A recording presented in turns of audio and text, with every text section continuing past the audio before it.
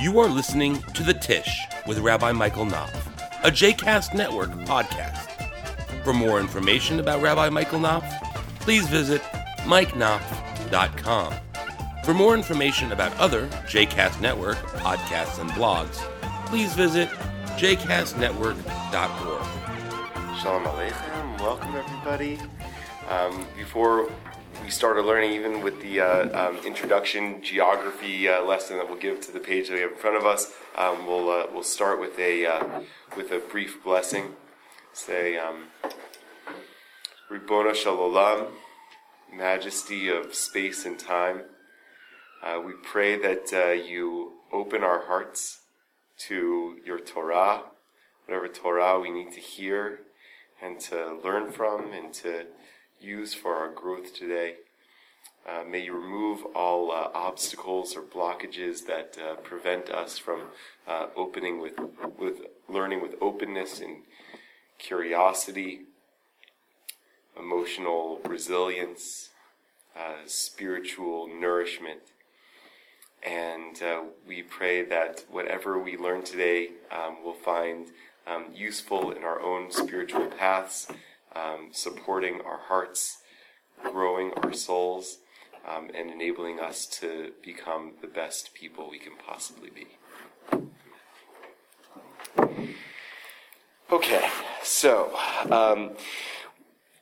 just a brief reintroduction for those who weren't with us last month, and for those who were with us last month in case you need a little bit of a refresher. So the idea for this series was to learn from some of the great Hasidic masters on the issue of Jewish prayer, or on the issue of prayer in general, to hear what kind of spiritual insights they have about this thing that we do, or that we're asked to do so often, called prayer, that I think many of us struggle with. And specifically the Hasidic tradition on the issue of prayer, because it's really the Hasidic tradition that dives into the issue of prayer beyond the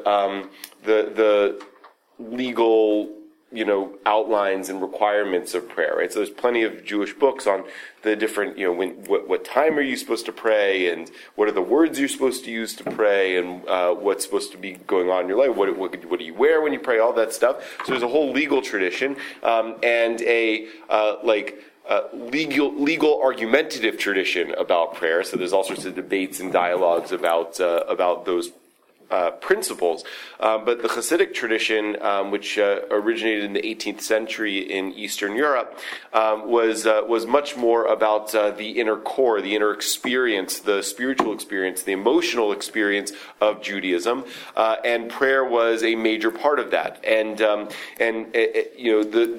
Hasidim were really the first to innovate this idea, or to popularize this idea, that one didn't need to know the words of the prayers, or follow along in the prayer book, or stand up when the rabbi told you to stand up, or whatever, in order to A, be a good Jew, and B, for your prayer to work. They were much more interested and had good, I think, Jewish textual basis for being interested in what was going on in a person's heart and a person's soul in the encounter of prayer. What did God want out of prayer, and what was the human interest in prayer, the real human interest in prayer, beyond just fulfilling commandments. So that's really why the Hasidic tradition, specifically on the issue of prayer, we're dealing with the issue of prayer as part of our overall educational theme at the synagogue for the year, and hoping that if we continue the Hasidic Chavurah next year, we'll have a different educational theme, and I'll pick a Hasidic topic or texts that cover that educational theme. But we'll spend this year on prayer through the Hasidic lens. And why the Hasidic tradition? Because it's beautiful, and I think really hits at the core of what many of us, and myself included, are really looking for out of Judaism today, which is a sense of personal relevance and resonance with wherever we are on our own spiritual journeys, I think most of us don't relate to Judaism, or don't only relate to Judaism as a system of practices and rituals and requirements that we check off a list. What we want is the inner experience of those rituals and requirements, if we do see them as requirements at all. So I think the Hasidic masters are ripe for mining for that kind of meaning. The one we're looking at is a book called the Netivot Shalom. You can see that at the top of the page in Hebrew, Netivot Shalom, which means the pathways of peace. That phrase, by the way, you might recognize from the prayer we sing when we put the Torahs back in the Ark on Shabbat morning, right? We see Deracheha Darchei Noam, right? We usually say it like this: Deracheha Darchei Noam. In usually a better key than that, but V'chol Netivoteha Shalom, right? All of the Torah's pathways are peace. That's where that name of the book comes from, and it also is a play, as many Hasidic works. The titles of the books are often plays on the author's name. So in this case, the author is a rabbi named Shalom Noach Berezovsky of Slonim, and so his name is Shalom. The book is called Netivot Shalom. And why I like Netivot Shalom is that, and I mentioned this last week, so I'll just say it very briefly. He writes, for anybody who knows modern Hebrew, because he's a more contemporary Hasidic master, although he passed away in the 90s, he writes. He lived most of his life in Israel, or about half of his life in Israel, and his community is still in Israel, I think in Bnei Brak.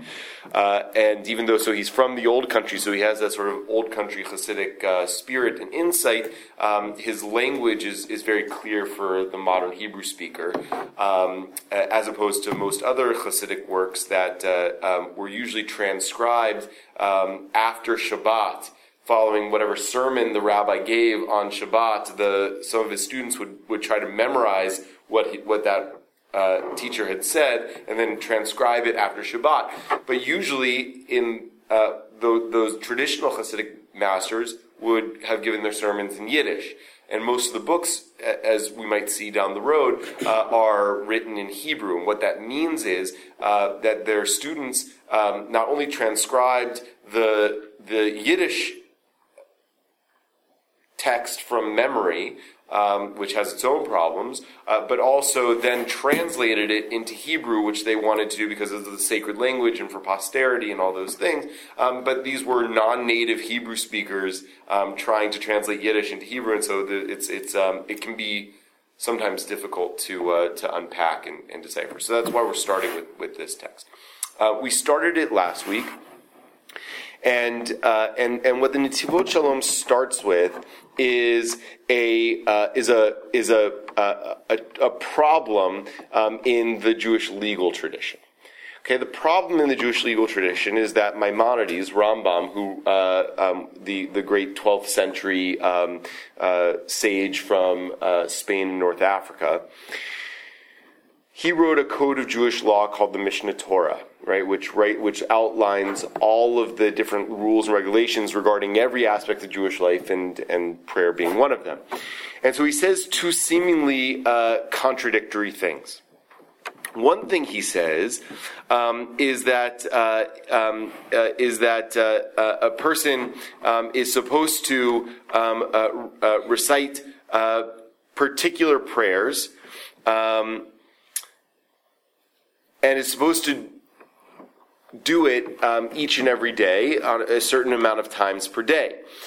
But he also says that a person is supposed to pray with what's called kavanah, which means intention. And we spent a little bit of time, we'll spend more time this week talking about what does that mean, intention? What does it mean to have intention when you pray? But those two things might be harmonious, that you're supposed to pray particular times a day, but you're also supposed to pray with kavanah, with intentionality.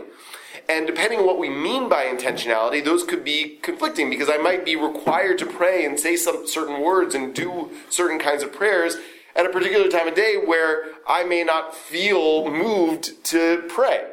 right? Or I might, depending on what we mean by kavanah, I might not necessarily know what I'm saying when I pray those words. So they may not be meaningful to me, and so therefore I might not have intention when I do it. So there seems to be a possible contradiction in what Maimonides lays out in his Code of Law.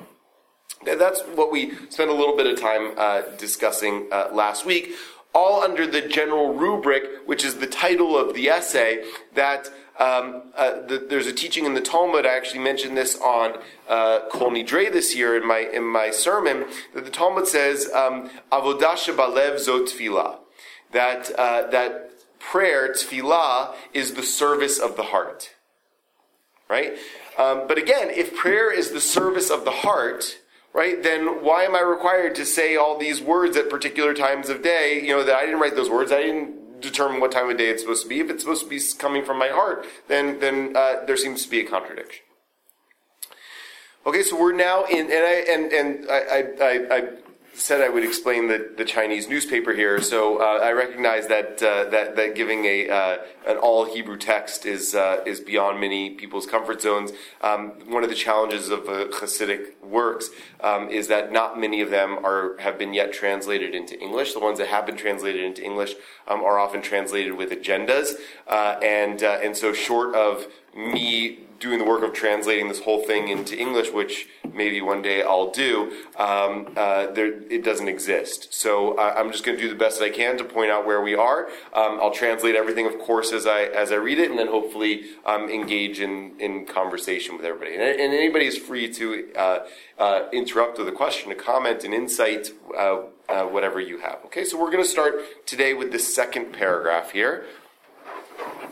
In the first, Hebrew goes from right to left, so we're in the first column Aleph, second paragraph. Uvedat HaRambam. So in the opinion of the Rambam, the opinion of Maimonides, she'im lo kiven libo yachzor v'yitpalel.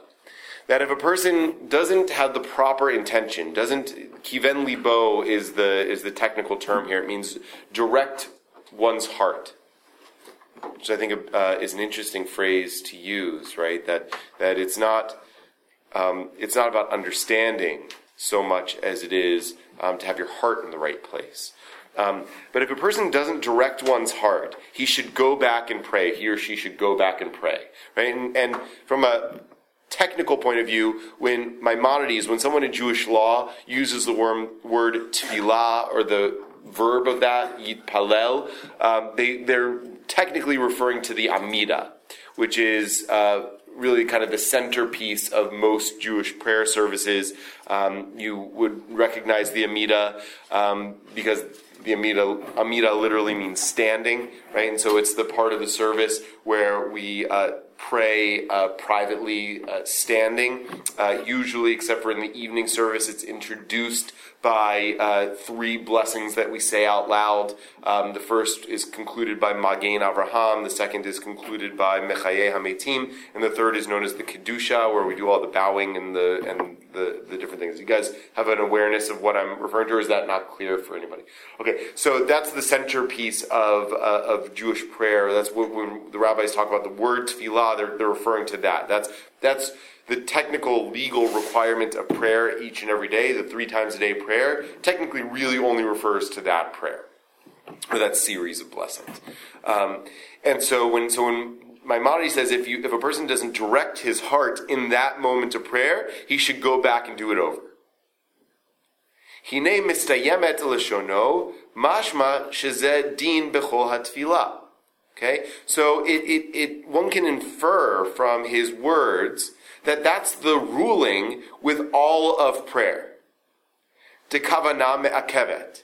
That intention prevents one from fulfilling one's obligation to prayer, or the proper intention, or praying without the proper intention would prevent a person from fulfilling their obligation, right? In other words, we have an obligation to do that prayer 3 times a day, every day, on some days 4 times a day, on some days 5 times a day, depending on the day of the week. Shabbat and holidays 4 times a day, Yom Kippur 5 times. We have an obligation to do that prayer, that Amidah, 3 times a day, and it seems, Netivot Shalom is saying, from Maimonides' words, that if you don't have the proper intention, each of those times you haven't fulfilled your obligation to pray. You got to go back and do it over because you haven't fulfilled your obligation. V'kasheh. But there's a challenge you could raise to this. Shebeperak Yud, so that in the 10th chapter de Tefillah of his laws of prayer, Katav v'zeh lashono, and this is what he says: Mi shemipalel v'lo kiven libo yachzor v'yitpalel v'kavanah. Okay, so he says someone who prays and doesn't have the proper intention should go back and pray with proper intention. Ve'im kiven et libo bebracha rishona shuv eino tzarich. But if you had the proper intention just in the first blessing of the Amidah, right? And in the weekday Amidah, there are 18 such blessings. On Shabbat, there are 7 blessings in the Amidah. But if you had the proper intention just in that first blessing, you no longer need to have intention in the rest of the Amidah. Right? In other words, you could do the rest of the 17 blessings of the Amidah without any intention at all, without proper intention, just, speed reading or, whatever, right? So he's raising a challenge in Maimonides' law. Okay? What's the challenge? To find intent. Right. So what are the two contradictory things Maimonides seems to be saying? Well, he's saying go back and do it again if you don't feel like you had intent. Right, good. That's one thing Maimonides says. And what's the contradictory thing? Well, what you said earlier about praying from the heart. Okay, so that's the bigger issue that we're wrestling with. You're absolutely right about that. So the contradictory thing in this kind of specific sense is Maimonides says if you don't have proper intention, you got to go back and do it over. But if you had the proper intention just in the first of 18 blessings, then you don't have to do it over. Okay, Maimonides, so which is it? Do you have to have intention with all of the Amidah, which is what the first part of what you said seems to imply, or do you have to have intention just the first blessing? Okay. So why Well, is if that? you have the intention in the beginning, even though it may seem to fade, it carries through. Once you start with the heart, it just sort of flows, and you may not even know. The heart knows a lot of things that the mind doesn't. That may be true, right? So there may be a sense that I won't argue against it. Let's just hold it for a second. There may be a sense that if you start with the problem, your heart and your mind are aligned, right? That's really kind of what it's saying, right? You're conscious of the fact that your heart is in the right place with prayer. Then even if at some point in prayer there's a disconnect between your heart and your mind, that link severs, your heart may still be in the right place even though you're not aware of it. That's a beautiful idea, a beautiful image. I was thinking about it in a slightly different way, which is, you ever have this happen to you that like you get in your car after work or whatever and you get home, but you like have no idea how you got there? You're like sitting in your driveway and you like feel like you've been there for, right? So I mean, like in some ways that feels like what he's talking about here is that, I mean, I guess that hits to what you're saying, David, is that you ended up in the right place anyway, right? So maybe it's not such a big deal. Yeah, okay. All right, let's sit with that for. Sometimes your mind can wander even while you're praying, and even though the words are in your head, your thoughts are really elsewhere. Right. So is that a good thing or a bad thing, are you saying? I wouldn't say it's a good thing. Well, sometimes you can go through the Amidah, and all of a sudden you get yourself, did I just read that? Right. Real life. I was wondering, lecha kilin b'diavad, we try for perfect, but we often miss it. Right. And does that mean you've totally failed? Good. Okay. That's so really great to bring it down to our real experience, right? And so that may be one way of reconciling what Maimonides says, right? What Maimonides says is the terms Carly used are lechat chila, which means our primary responsibility. Like if from the outset, we should think about prayer this way. Got to do everything with kavanah, right? Everything with intention. But if it turned out after we had done it that we realized we'd only done the first prayer with intention and not the rest of it, we finished the Amida, we were like, how did I get there? But we knew that when I started it anyway, I knew I was, when I got in my car, I knew I was headed home, right? That bidiavad, which means,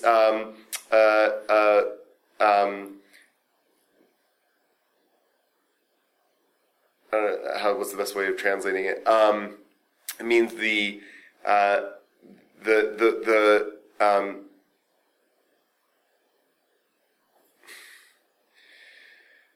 like all these like yeshiva words that like you don't know how to translate into English. I always think of it as real life interrupts and doesn't match the perfect, but that's not how to translate. Yeah, right. That's more of a concept. Right. The acceptable outcome, even if not ideal, right? Especially if it was not your intended outcome, right? There's probably a better way of translating that term, but I'll come up with it probably after we're all done. Right? So What's the rolling coffee? I have an excuse. So anyway, what Carlos pointed out is not just in the issue of prayer, right? Is the issue of life. There's always like our best intentions and the reality that we can live with. Right, and so maybe that's what Maimonides is setting up, right? That there's our best intention in prayer, and then there's the reality that we can live with. And if there's a reality that we can't live with, we got to go back and do it all over again, right? All right, let's go on a little bit further. So if you want to follow along, I'm on 1, 2, 3, 4, 5, 6 lines in that second paragraph. Hare mevoar. Behedya she'ena kavana me'akevet ala b'bracha harishona. Right. So Maimonides is explaining that intention does not prevent your ability to fulfill your obligation for prayer, except for in the first blessing. He's just explaining what Maimonides says.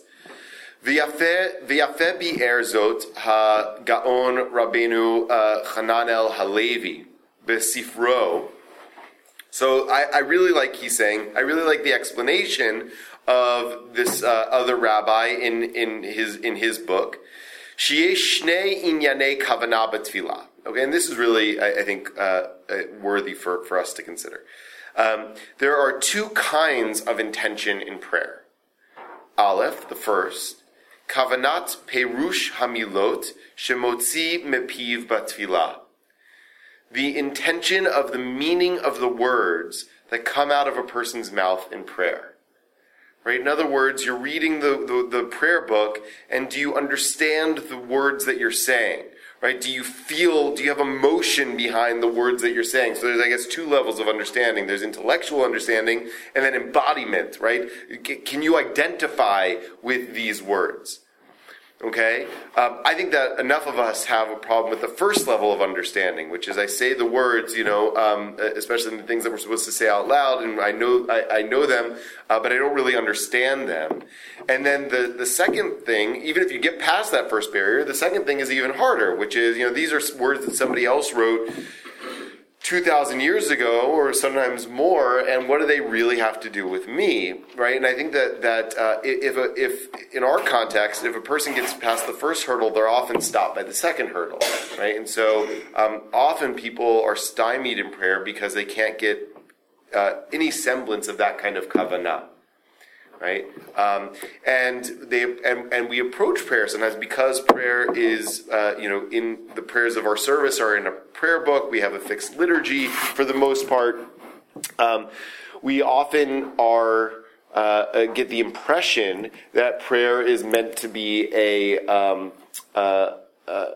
I always forget which one is which. Which one is like the creative, artistic side of your brain, and which one is the like logical? Left and right side. Which one's left and which one's right? Anybody know? Left is creative. So we think of prayer like it's a right brain activity, right? So like it's it's interpretive reading, right? Like it's on the SATs when you have the reading comprehension test, right? And so we think about prayer that way, right? But there's a second kind of kavanah, he says, about prayer. Sheyichaven et libo she'omed nochach pnei Hashem. Right? This kind of kavanah this kind of intention is that you direct your heart, you intend in your heart that you're standing opposite the presence of God. So there's two kinds of kavanah. Right? One is the comprehension kind of kavanah, and the other is the spiritual, I'd say, kavanah, right? Can you feel like in that moment of prayer, forgetting about whether or not you really understand the words, but just in the act of standing there, that you're standing in the presence of God? And we try to do this. We have, written above the ark, I don't know if anybody's ever noticed this or thought about it, but we have a phrase written on the ark. It's also written in English at the back of, the front of the room, I guess, where, over the door. The phrase is from the Bible, Shiviti Adonai lenegdi tamid. I place God's presence before me always. In some synagogues that you go to, you'll see a similar idea, but a different phrase written, which is Da lifnei miata omed, know before whom you stand. Right? And the idea of all those is actually, I think, to get to the second level of kavanah, which is whether or not you know or identify with the words of the prayer book. Can you place yourself, imagine yourself, feel in that moment that you're standing in the presence of the Holy One? Well, that seems to be the whole problem. You can stand and feel that you're standing in the presence of God, and you can have intent, but you may not know what the words mean. Right. So I guess the question that's raised here, I love that. I guess the question that's raised here is, do you need to have the second thing if you have the first thing? Or maybe the other way around. Do you need to have the second? I meant the other way, right? Do you need to have the first thing if you have the second thing? Right. I guess you could ask it the other way around too. Do you need to have the second thing if you have the first thing? It's funny. I mean, like in some ways, my Kol Nidre sermon, I was trying to make that second argument, right? Like if you have the first thing, you don't necessarily need the second thing. And I think the second thing is challenging and problematic for some people in our context who wrestle with the idea of God or outright reject the idea of God. And so, so they never come, why come to shul if I can't, if the goal of prayer is to feel like I'm standing in the presence of God, but I don't believe in God, so why imagine that I'm standing in the presence of God? And so I was trying to make maybe the other argument, which is, okay, so don't worry about that. See the words as a mirror that you're holding up to yourself. But I'm actually not sure, now that I'm reflecting on it, like maybe that was totally wrong, right? Maybe that was totally wrong-headed. Maybe I should have made the other argument, which is, if you have the second kind of kavanah, don't worry about the first kind of kavanah, right? Don't worry about whether or not you know what the words mean. Try to meditate enough so that you're in a space where you really feel like you're in God's presence. And once you feel like you're in God's presence, say whatever you want to say in the presence of God. Next year's Kol Nidre? Maybe next year's Kol Nidre, right? Well, there's the school of people that talk about speaking in tongues. This is speaking to God with kavanah, whether you can understand the words or not. Your heart knows the words, whether your head does or not. I'm also thinking about the book that I've just begun reading that talks about traditional Jewish liturgy as guided imagery. And it really seems to fit here very well.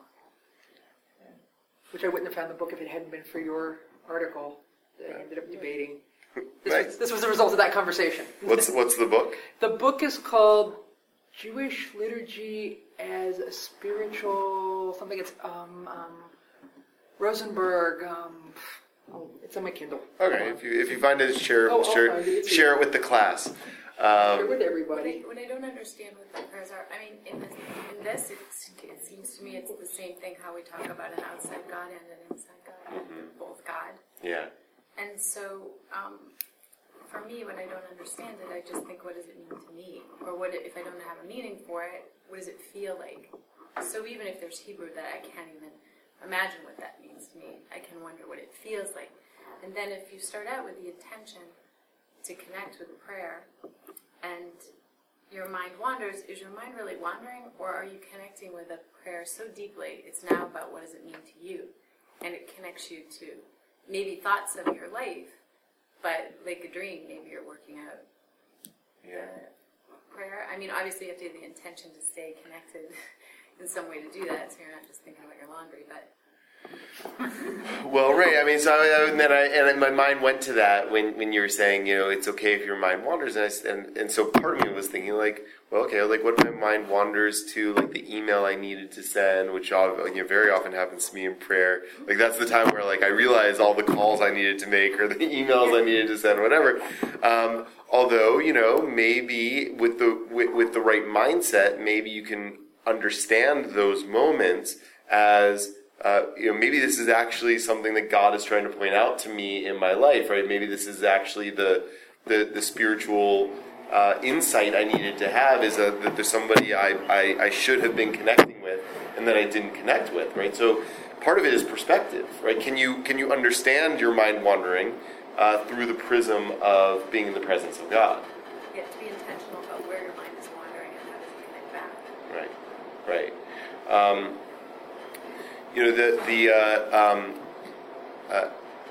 I have a friend who is a therapist. He specializes in art therapy and creative kinds of therapies. And we were talking about dreams once, and I said, I think that dreams are probably more like like your mind passing gas at night. They're not really.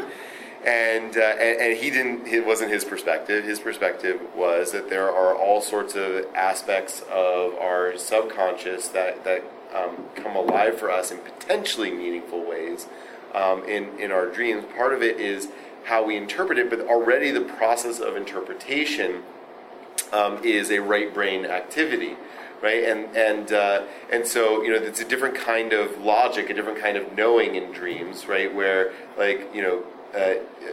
in our world, in our lives, 1 + 1 = 2. In the dream consciousness, 1 + 1 = purple, right? And so with the process of trying to interpret it already kind of moves it into a realm that is not authentic to the dream state, right? So part of it is trying to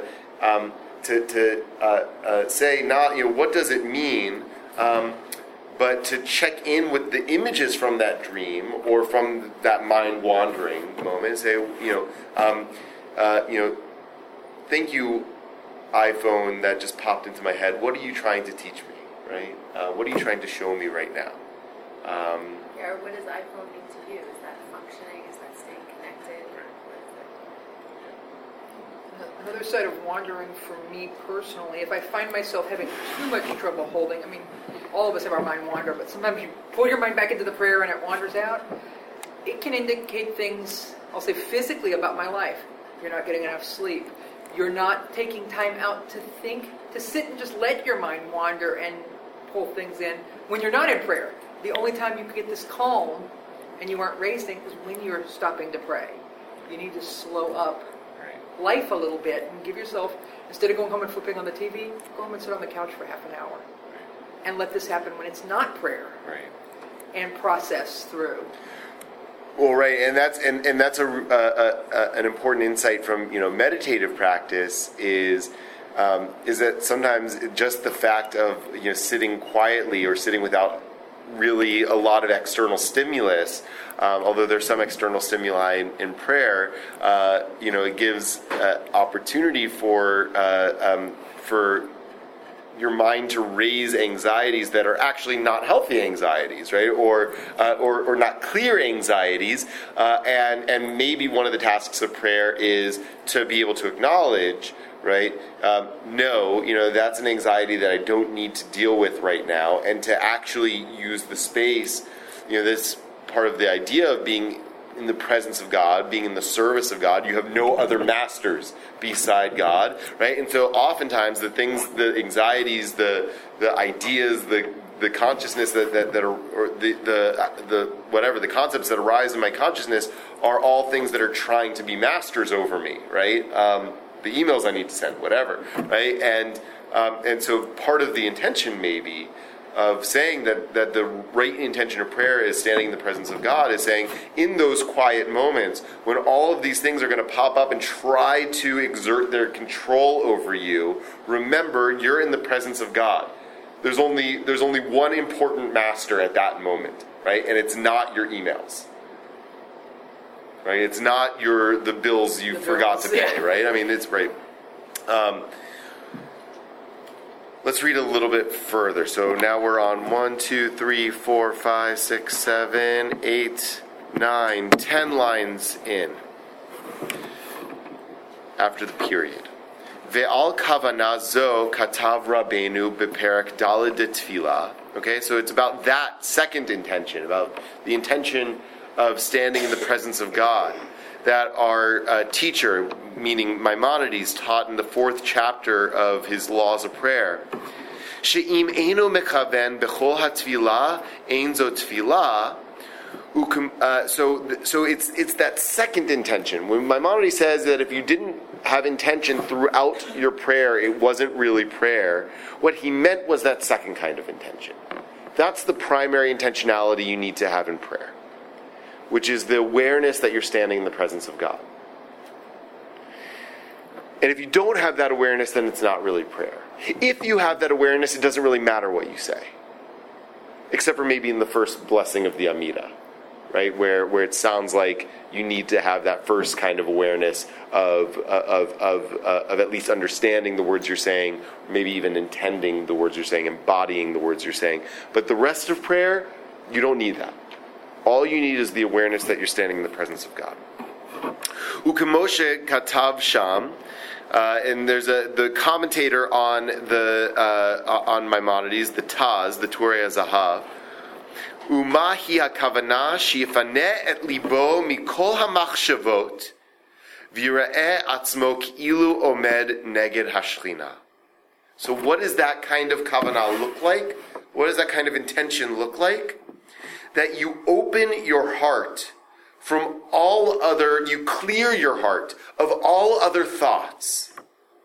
And you meditate only on the thought of seeing yourself as if you're standing opposite the divine presence, opposite God's presence. Right? In some way like Zen meditation, right? That you clear your mind. Right? So all these thoughts that pop up, your mind wandering, whatever, it doesn't really matter what you're saying. Maybe it doesn't matter that you say anything at all. Right? It's holding one idea in your consciousness. That you stand in the presence of God. Hakavana hazot hi me'etzem hatfilah. That kind of intention is the core of prayer. V'im eino mekaven she'omed nochach pnei Hashem. And if you don't have the intention that you're standing opposite the presence of God, ein zo tefillah klal. Then it's not prayer at all. Aval inyan hakavana beferush hamilot hi medin bracha shamru chazal hamipalel tzarich shechaven et libo b'chol habrachot. V'im eno yechol lechaven b'kulan yechaven et libo be'echat mehen. And so that first blessing that Maimonides says that you need to have intention for, or otherwise you have to go back and do it over, it's really only talking about this statement that the rabbis make that you need to have intention in all of prayer, but if you have intention only in one blessing, you've done enough. So what Maimonides is laying out is you need to have maybe that first kind of intention in a little bit of your prayer, right? So fine, from a right brain sort of thing, learn the words of that first blessing of the Amida, figure out what it means to you. When you get to that moment, have intention for it. The rest of prayer, if you have that kind of intention, good. If not, that's not what you should focus on. What you focus on is, how do I feel? How do I see myself as if in this moment I'm standing directly in the presence of God?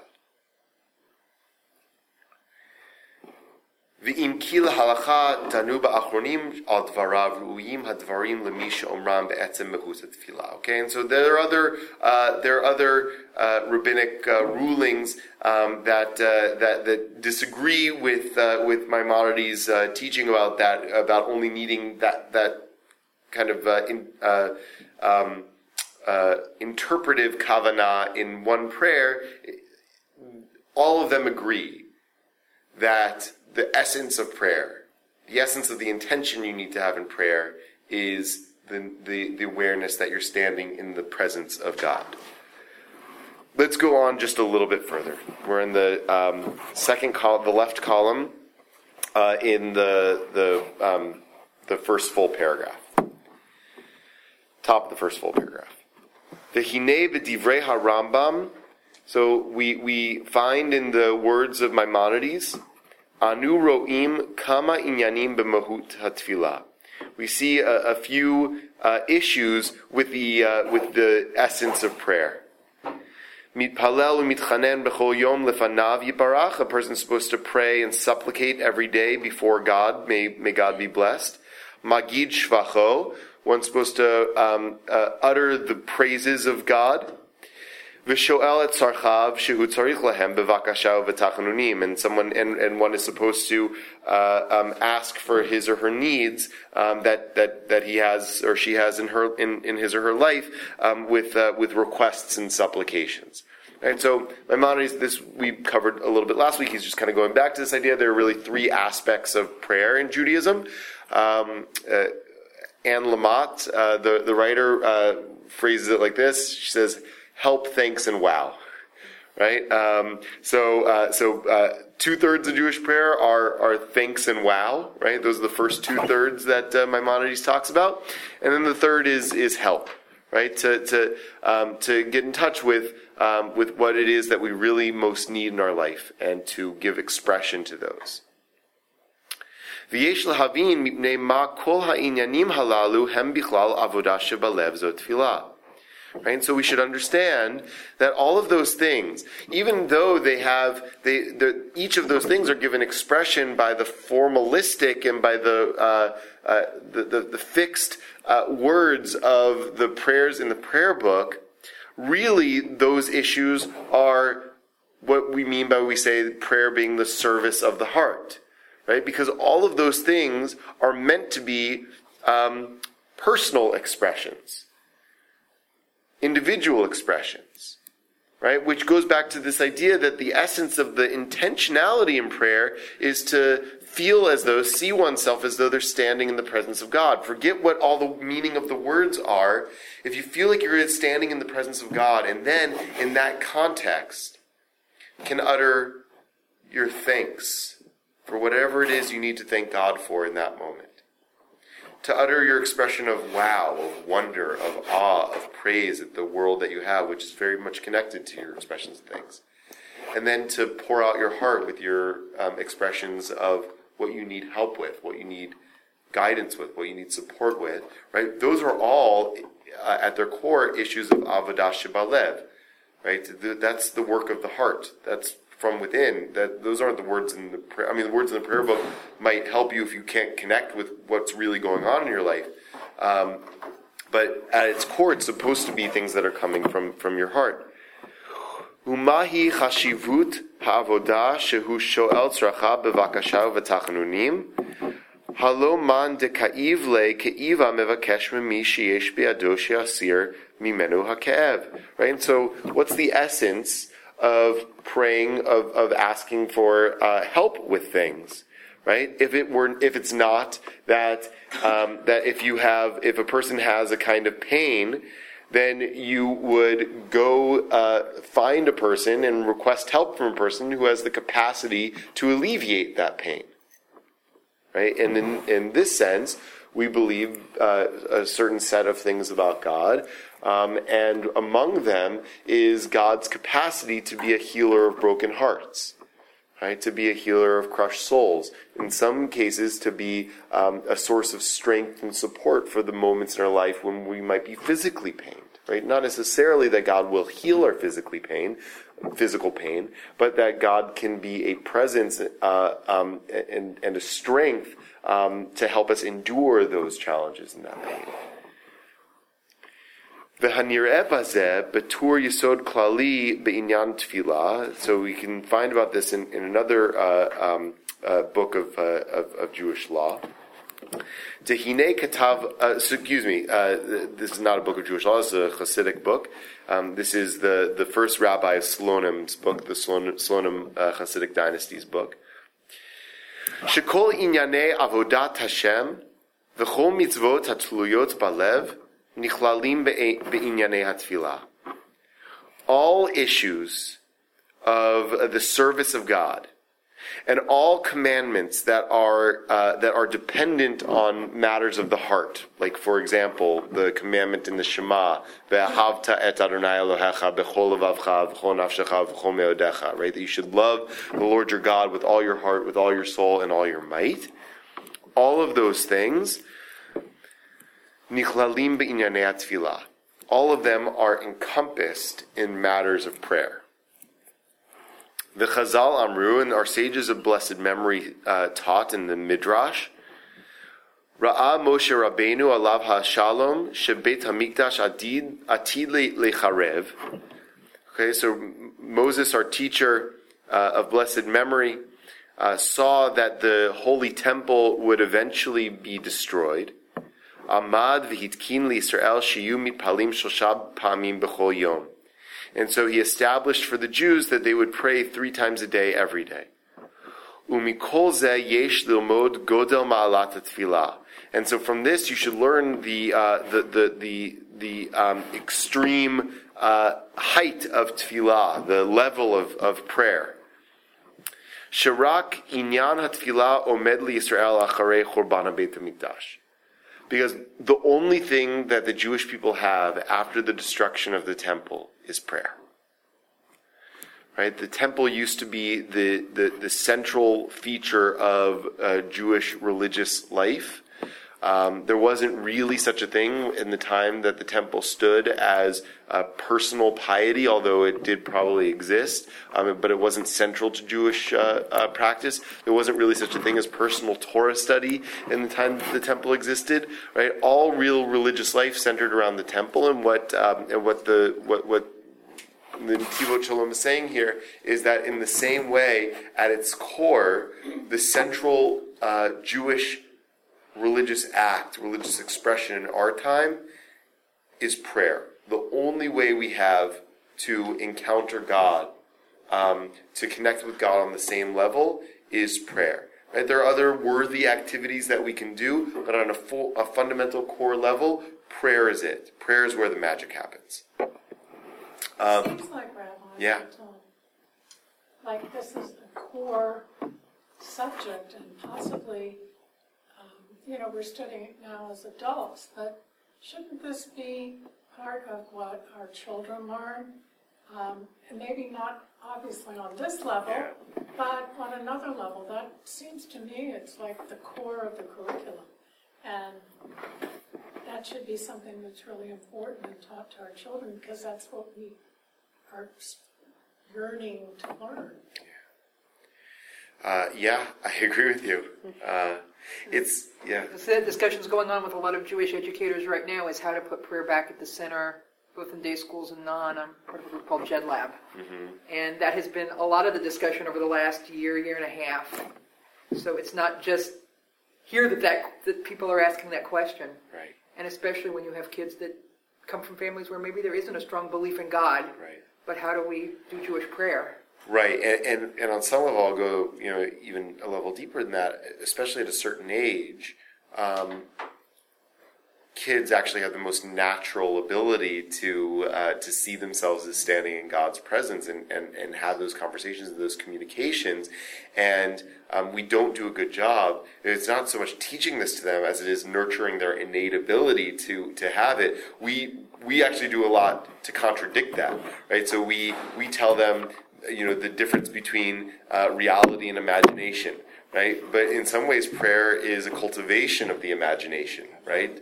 And we also tell them, your personal conversation with God is all well and good. You also gotta learn Modani, you gotta learn Shema, you gotta learn, right? Gotta do it right. We gotta do it right? And there's value to that. I'm not saying that we shouldn't teach kids, those prayers, and we only have a limited amount of time to reach our kids. But something is definitely lost in that process, right? We sort of tell our kids, your own inner ability, your innate ability to connect to God, we're not going to focus on that now. What we really got to do is teach you how to say the first 3 blessings of the Amida out loud, right? I love watching Lila at Shabbat. This seems like a really important thing here. This talk about prayer and intention of prayer, what's in your heart. This sounds to me like it's like a key thing. Yeah. Like maybe the Gettysburg Address of Judaism, and it just sounds like. That's not what we're here to talk about the school situation, but it would seem to me that this is a really important concept for us to pass on to our children, and we're responsible as parents, but I think it could be expounded upon for our children. Yeah, I agree with you, but I want to push a little bit. Okay, sorry. No, it's okay, because it's a really important point. But I want to say, for us, how does this sit? Right? How do you? Yes, we can say, oh, this is an important thing. But how are you feeling? How are you relating to this teaching that's saying the essence of prayer? Prayer is the essence of Judaism, right? It's all we have, and the essence of it is seeing oneself as though one is standing in the presence of the divine. Well, it's like a validation of when you're praying. I know what I am. I can't focus on the words 100%. Yeah. And sometimes your mind wanders. Well, say, okay, just remember that what you're doing here and why you're here. And if your mind does wander, that's okay too. But you're still in a holy spot, and this is really where you're coming face to face with God. I think in some ways, having converted, I have it easier because I came from a faith tradition where this was natural. Imagining yourself or, placing yourself, not even so much thinking of it as imagination, but just thinking, I'm coming to services, I am in the presence of God. The I am part of it was a natural part of how I grew up. So pulling that into Judaism has been the hard part when I get in, and so much is the other side of it. Not that that's bad. I like the liturgical tradition, but I came from a very non-liturgically traditioned part of Christianity that was not do anything you want, but more free form. Right. And it's really been in the last couple of years that I've watched those two come together and picked up the parts of my past that fit. Obviously, not all the theology fits, but a lot of the conceptualization and a lot of the theology fits. Right. Concept of God didn't have to change. Just bringing it back in and finding it a lot through Hasidic teaching. Yeah. And loving the structure, but finding that place. So I think I have it easier. It is a struggle for a lot of people. And in that way, I think I'm kind of blessed. I came from a much more structured tradition, and the object in having formal prayer and a prayer book is to bring community together. That in the presence of God, we can strengthen our beliefs and become more one, and more one with God. There's also a sense, and thank you for your insights and for wrestling with this, and we can certainly talk more. We're going to pick up on this idea next month and continue this paragraph. But I think that ultimately, the goal, I think, is to have a constant awareness that one is in the presence of God, because first of all, it's what we believe is the reality, right? That we're always in the presence of God, and it's in a lot of ways through that awareness of being perpetually in the presence of God that we can really live lives of righteousness and do the work that we're called to do in the world without all the distractions that often take us away from it, or even worse, the impulses that pull us back down. But I was thinking about this as we were having this conversation about. I don't know if any of you have done this. My insurance company, my car insurance company, gave me this thing to put in my car to track my driving to get discount on my insurance. I think they have it too, but I have Liberty Mutual. And so they put it. So they have in the instructions like, okay, you're going to put this in your car. and just drive normally. And I thought to myself as I'm putting it in, I'm like, how am I going to drive normally? I know this thing is in my car. Of course I'm going to drive better than I always do. And I made sure, by the way, to ask before I got the thing in my car, like, is there any way my insurance will go up by having this thing in my car? They said no. So I said, like, obviously it's going to go down. Like, I'm going to drive excellently when I have this thing in my car. And it turns out that after, probably a few hours of having it in my car, I totally forgot that it was in there. And I just went back to driving like I normally did. And so the idea of prayer and having regular prayer practice 3 times a day, every day, Shabbat, everything, right? You might say, okay, you're like, why do I need that? Why can't I just be in the presence of God always? And the reality is that we become like the driver who has that monitor in their car, right? Having an intellectual sense of, okay, I'm in the presence of God is different than having the internal awareness and feeling at all times. And so in some ways prayer is training for life, right? Of coming into a space and reminding ourselves, oh yeah, I'm in God's presence, but then eventually cultivating a real a sense that it's not just in this space, it's also out there, and it's to carry one from the other. It's why we always start our prayer with on Shabbat morning with the kavanah of a rabbi named Rabbi Isaac Luria, which is, I accept upon myself the obligation from my Creator to love your fellow as yourself. Because the idea, I think, and why prayer is all we have, or the essence of what we have as Jews, is because it's meant to be training for life, right? Meant to be preparation for how we're supposed to be, how we're supposed to see ourselves, how we're supposed to see the world around us and each other once we leave the space of prayer. So we'll pick up on this next time. Let's conclude with just a quick closing blessing and then a little bit of singing. So, God, thank you for the opportunity that we had to learn together today. We hope that this was meaningful learning for everybody here, that some of it that we each were able to walk away, even with just one insight or new piece of information or new connection that we drew from. Maybe it's a new connection of people that we met, a new insight learned from someone that with whom we were learning, a new way of approaching our lives or our tradition. And we pray that between this time and next time we learn together, that we're able to go forth, make many friends, and be able to join back together in joy and in health in